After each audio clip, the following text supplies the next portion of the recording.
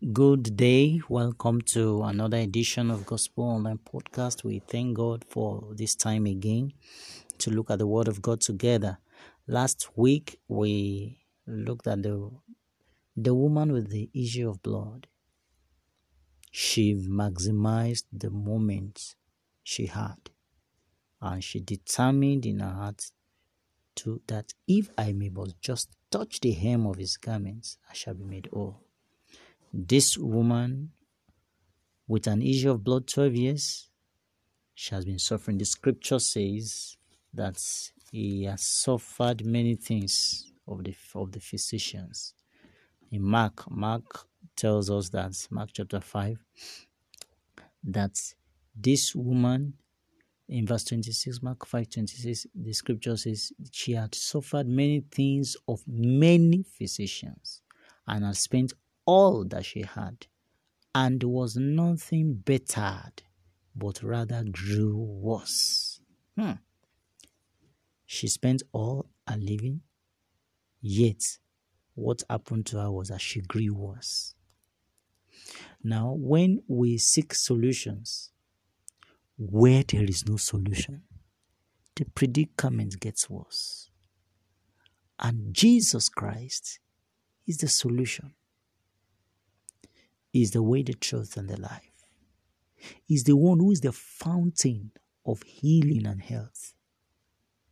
He is the one that has the power to heal all manner of sicknesses and all manner of diseases. Jesus Christ is the healer. He is the great physician, the one that can heal the one that can heal sicknesses and diseases that medical doctors cannot heal. The one that can heal diseases that herbalists cannot heal. This is Jesus Christ. So this woman touched Jesus. It was not a spurious touch like others that were thronging Jesus. The scripture says there was when Jesus Christ said, "Who touched me?" His disciples were wondering, why are you saying that? Because there were multitude pressing him, thronging him. He says, no, but there is a definite touch. It was a touch of faith. It was a touch of it was a touch of faith in God, living faith in Jesus, that, I know that he is the fountain of life. If I just lay hold on him, I know that I will be made whole. So this woman maximized her moment with Jesus. And we are greatly encouraged that Jesus Christ is near to those who call upon him. He is near to those who call upon him in truth. He will give you a divine touch in Jesus' name. The scripture says concerning this woman in Mark chapter 5, verse 29. The scripture says, and straightway the fountain of her blood was dried up. Verse 20 says, for she said, if I may touch but his clothes, I will be whole. And immediately the fountain of her blood was dried up, and she felt in her body that she was healed of that plague. Immediately. I pray for someone listening to me. The fountain of your sickness shall dry up in the mighty name of Jesus Christ. As you look unto Jesus and call upon Jesus the healer, I pray for you that the fountain of your sickness, of your disease, shall dry up completely in the name of Jesus Christ. You shall be made whole completely in the name of Jesus. The Bible says this woman felt in her body that she was healed of that plague. You are going to have a deep feeling and experience that indeed I have been healed. It is not going to be a psychological thing, a psychological healing, but it is going to be a reality that something has happened to me. Jesus has healed me. So this woman felt in her body that she has been healed.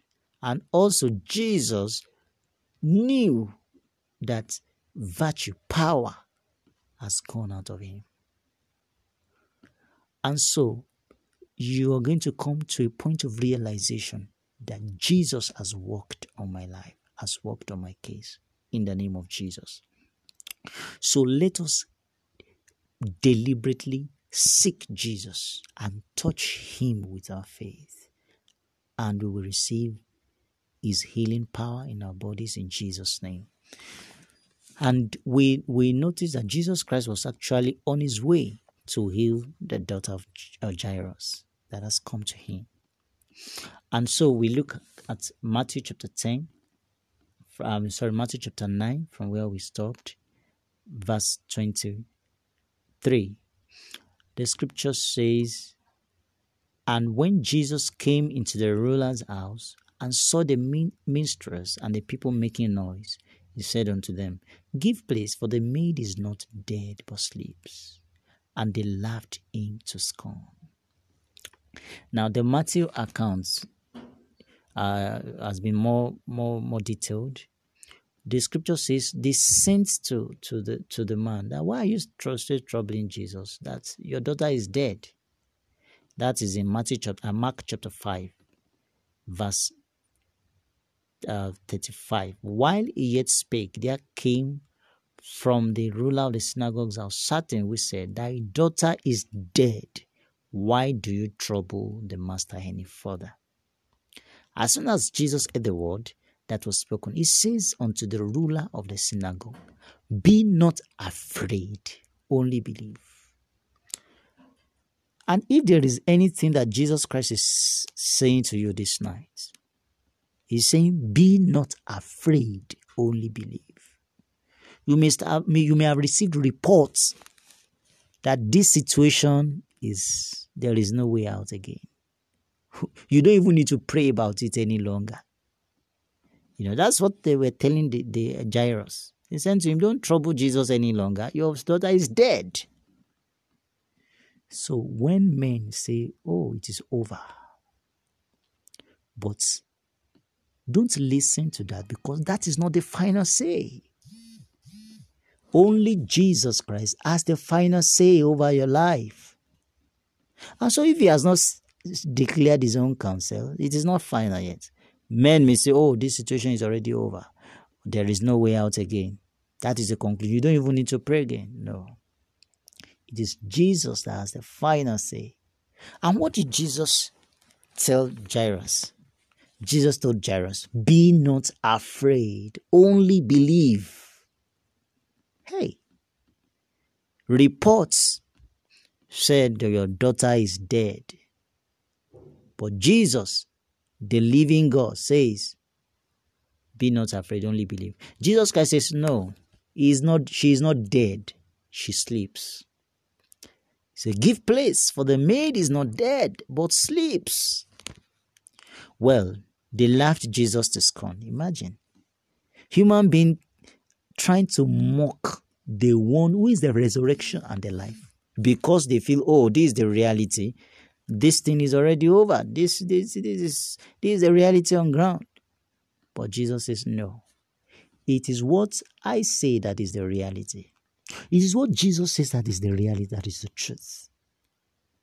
So it is not what your situation says that is the truth, that is the reality, but what God says. I tell you the truth.